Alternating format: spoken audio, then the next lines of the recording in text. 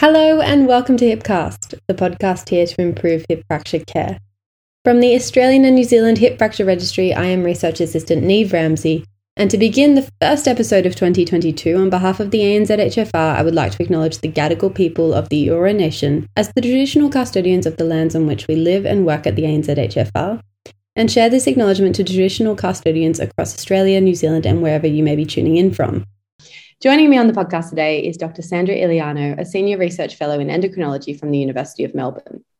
Today we will be discussing her research group's study, the effect of dietary sources of calcium and protein on hip fractures and falls in older adults in residential care, cluster randomised controlled trial published in the British Medical Journal or BMJ. You can find a link to this publication in your episode notes. Welcome, Dr. Iliano. Thanks for joining. Thank you, Neve.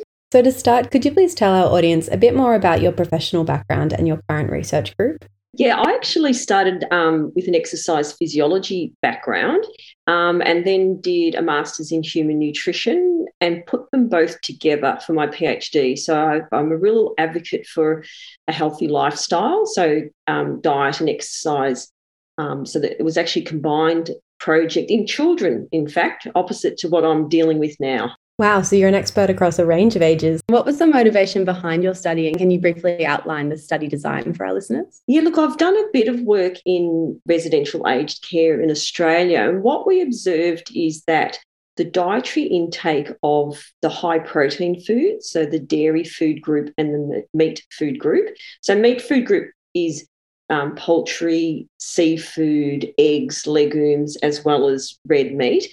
And we noticed that they're only getting about one serving of dairy and meat per day. And fracture rates we know are really high, falls rates are really high. And it was like, if we actually just improve the food. So these people are on so many medications that adding more medications isn't going to do it. Also, we know that using supplements doesn't work long term.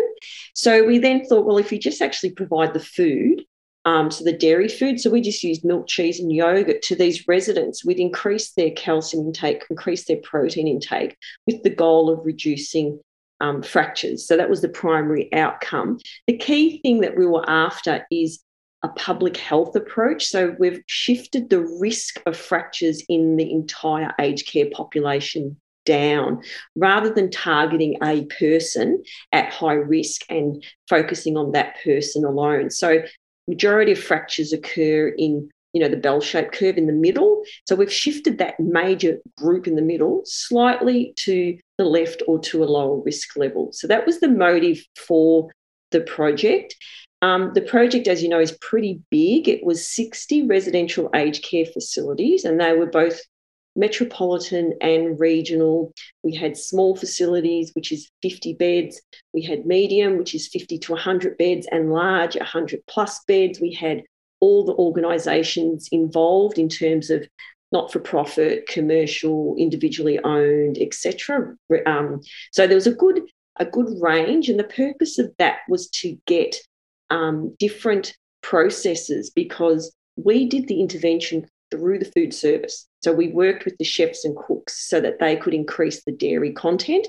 So it needed to be practical, and it needed to work in with whatever processes they have in their particular facility. So that was how we actually did it. So 30 of the facilities were randomised to a high dairy menu, and the other 30 went about their usual menu. So what we did is that we randomised, like we cluster randomised, so the whole facility gets the dairy, and also we stratified, so different organisations, so that we captured the different processes, and also different locations, so that we captured the potential socioeconomic differences. So we tried to eliminate those potential problems by saying these were done in all high socioeconomic areas versus low. So it was pretty much spread across all socioeconomic levels, all size of facilities, all different providers. So the goal is to make it very practical to implement in the long run. Fantastic. So which patients were recruited for this study, and why did you select patients from residential aged care facilities? Look, there was a couple of reasons we used residential aged care facilities. As I mentioned previously, one, high falls rates. to high fracture rates. And also it was a public health approach. And this is a captive audience. So we know we can measure falls and fractures accurately in this group because falls are a mandatory reporting. So if we had have done this in the community, you can imagine we'd have had people all over Victoria, which that's really hard to control people all over Victoria. So high risk group, deficient in calcium and dairy, and in a concentrated area where we could monitor their intake easily and also monitor their falls and fractures accurately. Right, okay. And which patients did you exclude from the study then? The only patients that were excluded in this particular trial was anyone who was on respite care. So usually respite care may last up to 2 weeks. They weren't included. And people that were bed-bound, but otherwise all residents were included because being a public health approach, we need to ensure that we've reduced the risk across the entire aged care population. Okay. And I was just wondering, were any of the patients on bisphosphonates or any other anti-osteoporosis medications?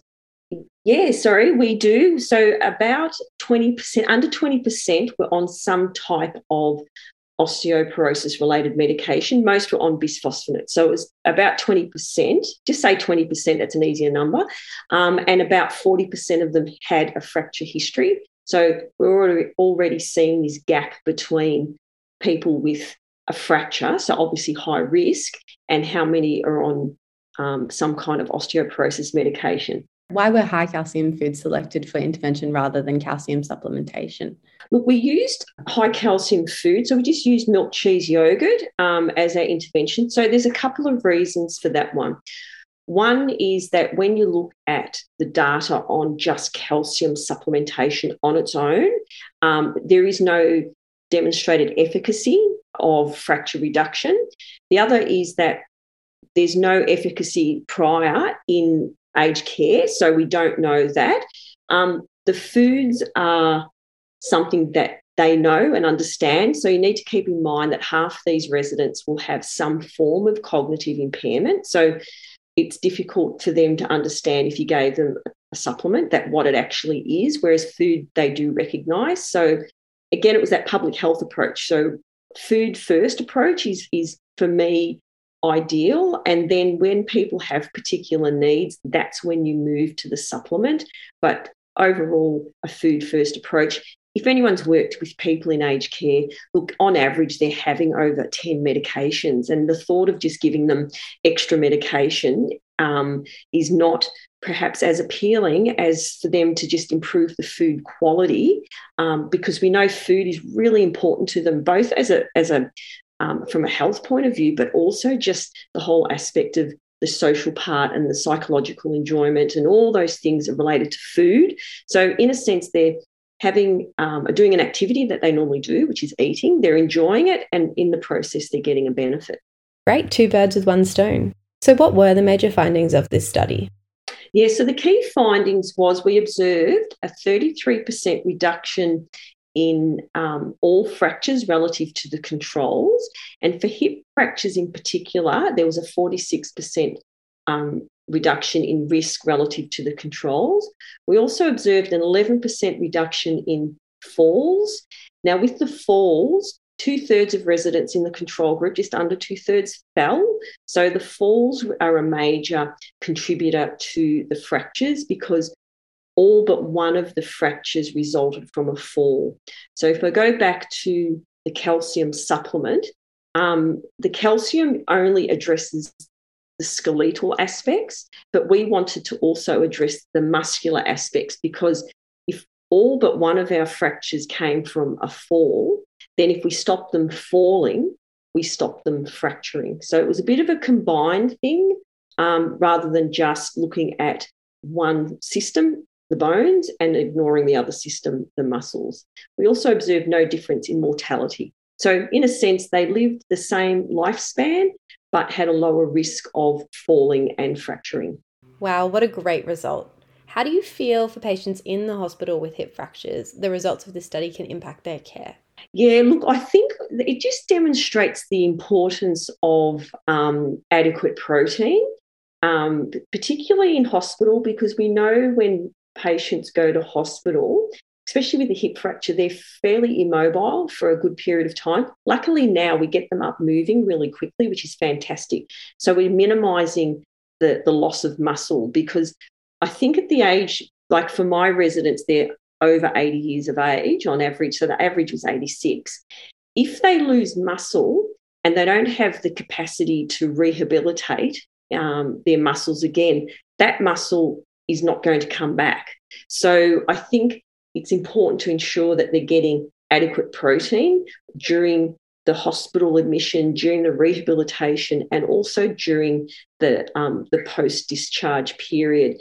And as I said, for us, we know that supplements, in terms of protein supplements, can work, but it's ensuring the food is enjoyable to eat and high protein, and that they are actually getting a benefit from food that's enjoyable, but also we're hoping to minimise muscle loss during hospital admission. Thank you. Great recommendation. And are there any aspects of the trial that you would change if doing it again? One aspect was, unintentionally, we didn't have any government organisations in there, so no government-run facilities, and that was not through intent. That was just there were probably none in the catchment area that we were looking. It would be ideal to get more of the demographic data in terms of medication and medical conditions of all the residents, but you can imagine 7,000 residents, that's a lot. Currently, there's no central repository for that type of information, so we would literally have to leaf through everyone's medical records, but I think that data would be valuable. And the only part that is difficult in this group is cause of death, and as much as it would be good to know what the cause of death was, it's often in the really old, it's difficult to actually determine what was the cause of death. So if someone passes away, was it pneumonia? Was it their hip fracture? Was it pneumonia? Like, what do they label it as? Was it the hip fracture that they passed away of, or was it the pneumonia as a consequence of the hip fracture? So that's a difficult one, but it would be good to actually understand the direct causes of death, so that you can see if the deaths were due to, for example, a fracture per se, or whether it was due to another reason. And then those reasons, if it's something that is avoidable, then you could perhaps look at interventions there. But that would probably be the main. They're really just logistical things that I would change. I would love to do an exercise, a 4-way design of exercise and the intervention, which was the dairy food, because I think the exercise, and when I say exercise, it's activities, it's actually improving their activities of daily living. It's not them necessarily in a gym, but we know that they can respond. It's more if they actually want to do it. But the exercise will have a major factor in maintaining their mobility. So an exercise dietary intervention would be fantastic, but that's double the cost. Yeah, so I guess that was my next question. What aspects of the research do you think should be explored in the future? I guess that's your answer, would it be? Yeah. Yeah, so definitely the exercise, an exercise dietary 4-way design would be fantastic. But my goal is to roll out the education so that we can empower the food service staff to actually provide this food and cook the way they cook, but to ensure that they're incorporating those high protein, high calcium foods in their menus. So I think education is the next kind of level that we can broaden the reach. So we've done it in 60 facilities, but really ideally every resident in Australia has the opportunity to eat good quality food and have a reduced risk of falls and fractures. I think that would be the ideal rollout of this type of program. A very important goal. Thank you for your time today, Dr. Iliano, and for sharing your research with us.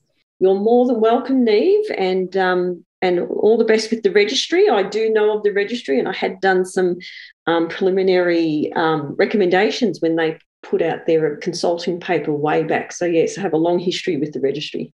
So lovely. Thank you once again for your support and recommendations today. And for our listeners, a reminder that you can find a link to this publication in your episode notes.